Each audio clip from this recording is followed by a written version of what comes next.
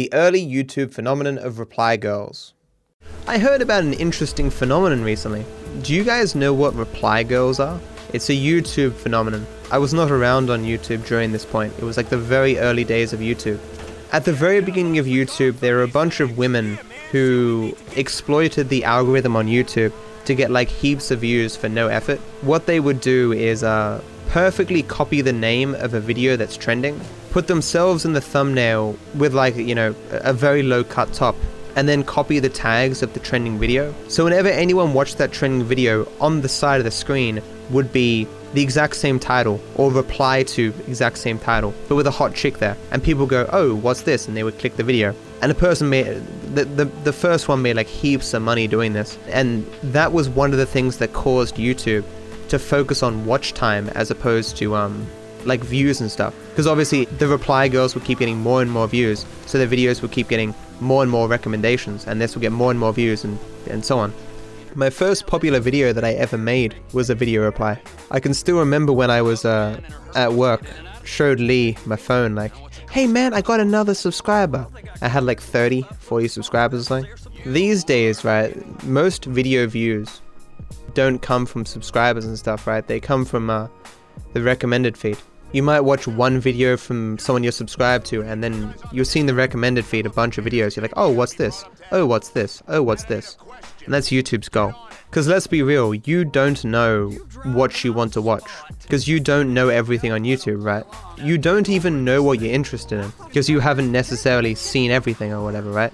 Until it's put in front of your face, and you look at it and go, do I want to watch this? You can't really know.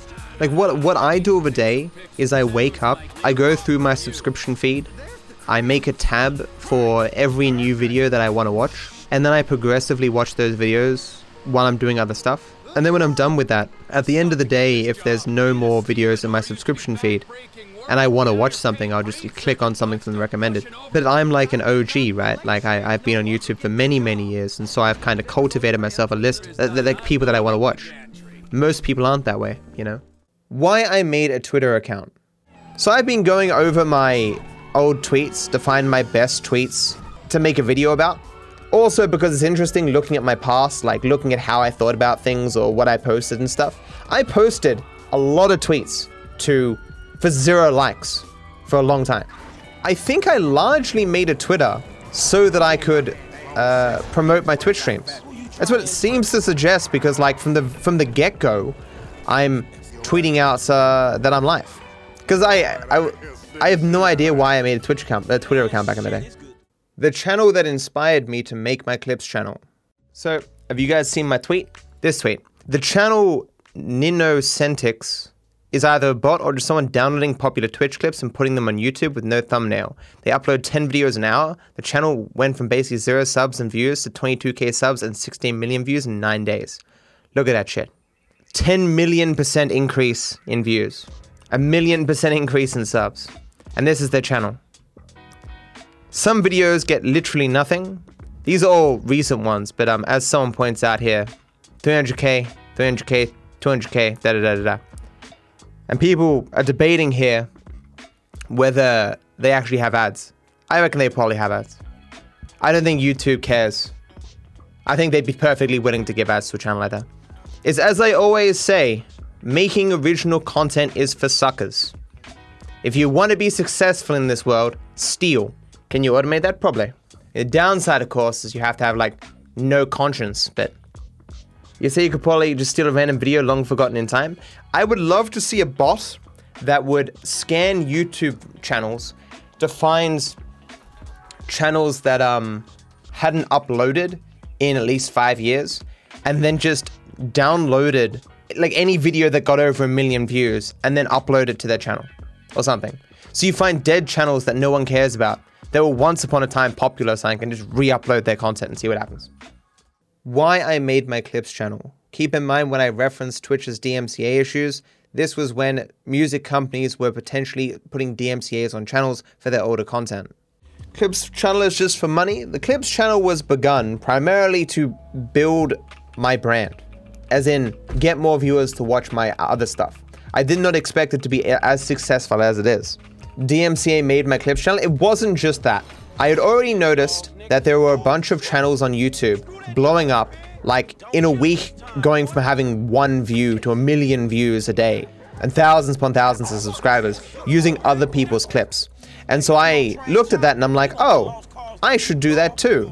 I don't know when am I gonna have the time though? Like I'll get around to it. Like it was on the books as something that I wanted to do, but I didn't know an exact mechanism of how I wanted to do it.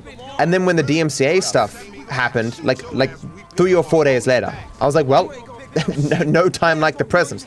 So I looked up, how do I download all my clips, finding all the ones that I think are good to put on the channel. To my knowledge, I had to at least be one of the first to make their own dedicated clips channel. Like a lot of the really, really big content creators, you know, they can't be fucked. And they're happy to let these other people do it for them, you know. I have an advantage though that what I'm doing is somewhat unique. If you get suggested a random clip from a random streamer, if they do something funny, you're like, oh, that was funny, but you might not necessarily seek them out. But with my clips, you know, Chaos, GTA 5 speedrunning, GTA 5 Oko, people might not know that it exists. And because they become aware of that, they go, oh, okay, maybe that's something I want to look into. Maybe I like that kind of thing, you know? It is always depressing when something very low effort becomes so much more successful than something really high effort, you know? Effort does not necessarily translate one-to-one into reward on YouTube or in life in general. Oh, don't get me wrong, I think that Clips channel is very funny. It's got some real good stuff on it. I just mean it's not like high effort content or something, right? No one should look at what I'm doing there and go, wow, that's some creative work you got there, man. Like I wouldn't be able to do what I'm doing permanently. It's just because I have such a backlog of clips, you know? Eventually I'll have to stop. I am tempted, like, when I truly run out of clips, just making another channel and re-uploading all the videos again, but just with different titles and potentially slightly different thumbnails and just seeing how that channel would go. No, director's commentary. I'll re-upload all the clips with director's commentary.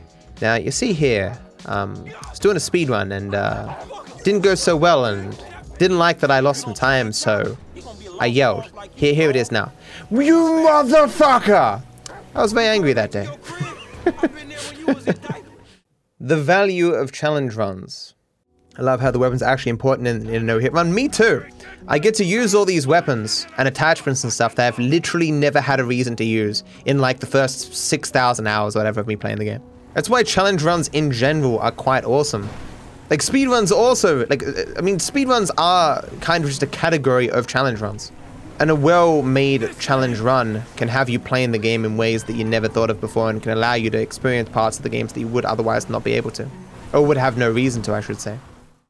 Family and given name order in other regions. In some countries, like, I know North Korea does it, does South Korea do it as well? Where people say the last name first, right?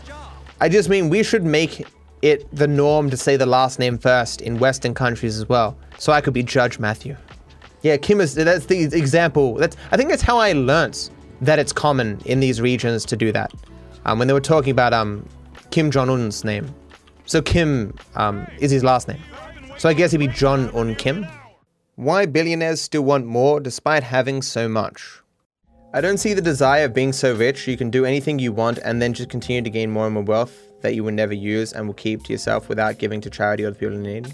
You gotta understand, the people that you compare yourself to is the people around you, your strata, right? Like it's put it in terms of streaming. When you have 10 viewers, you're jealous of those people with 100 viewers. You think, oh my God, the people with 100 viewers are just insanely large. You have 100 viewers, you look at the people with 500 viewers. 500, you look at 1,000, right? You may think Bezos is on the top of the pyramid in regards to society. There's this great video by Economics Explained that breaks down the different types of billionaires. And Bezos isn't in the uppermost strata of billionaires. There's like billionaires that are effectively the market. They own a part of every company rather than being, and I think that's what Bezos is probably doing with his divesting from Amazon, trying to become one of these people where his wealth isn't tied to one particular thing.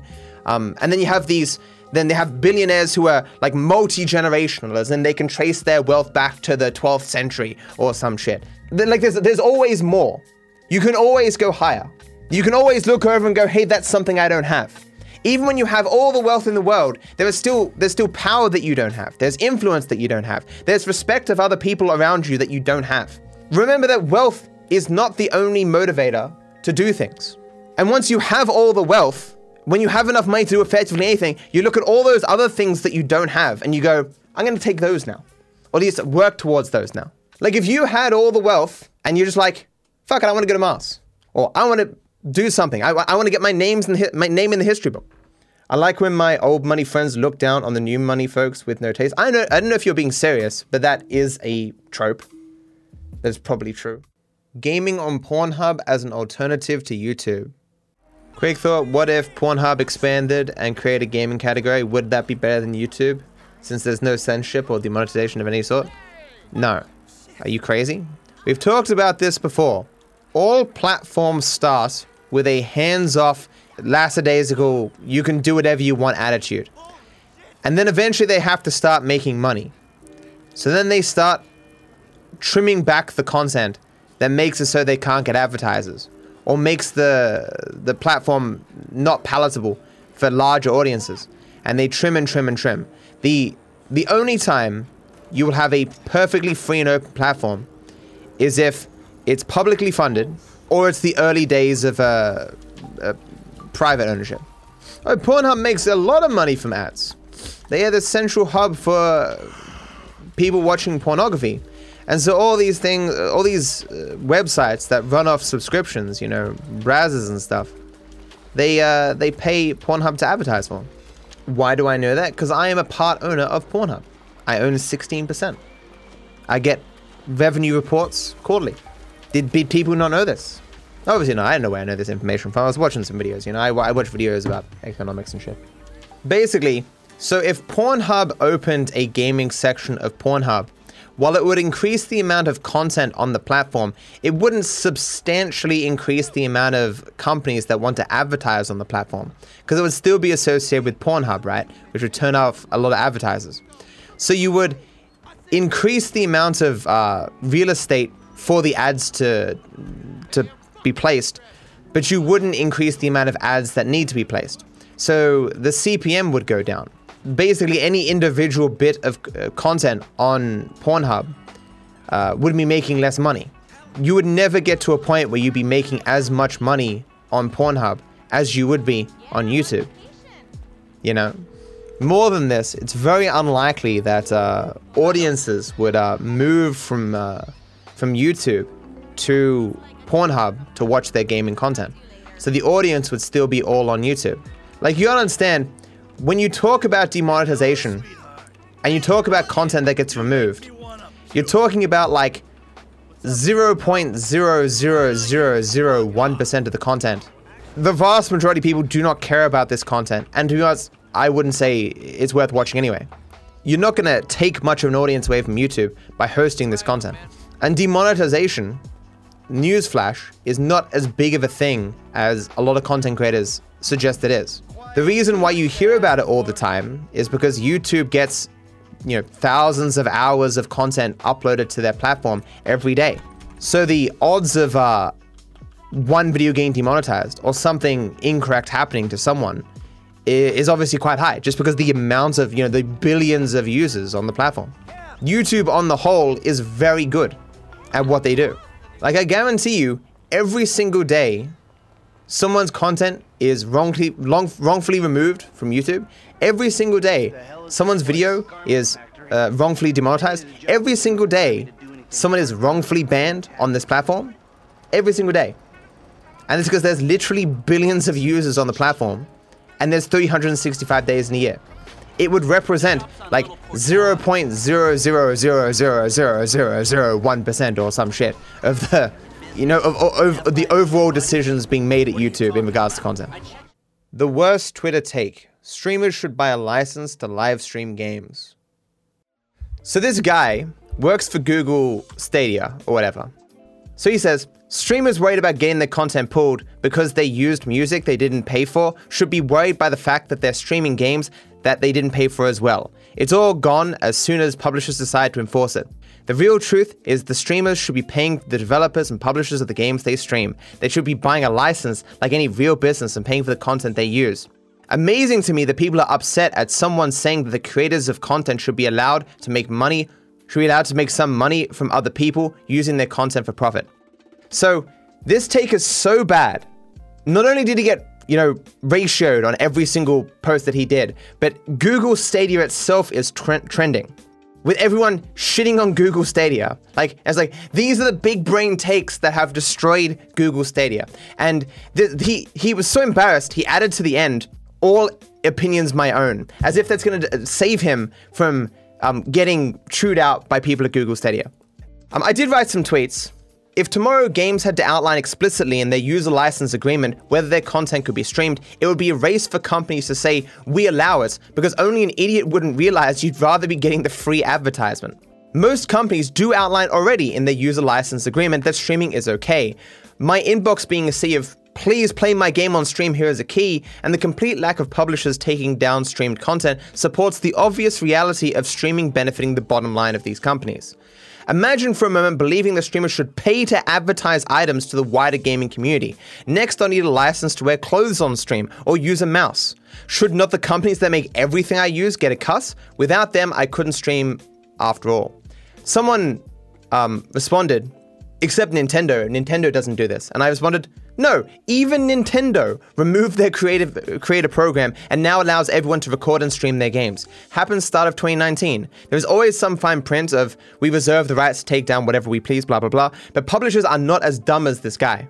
And someone responded, it's weird because I agree with what you're saying, and I agree with your stance on React content, but at the same time, a streamer giving exposure to a game dev by playing their game and a bigger streamer giving exposure to a smaller streamer by watching their video is kind of similar.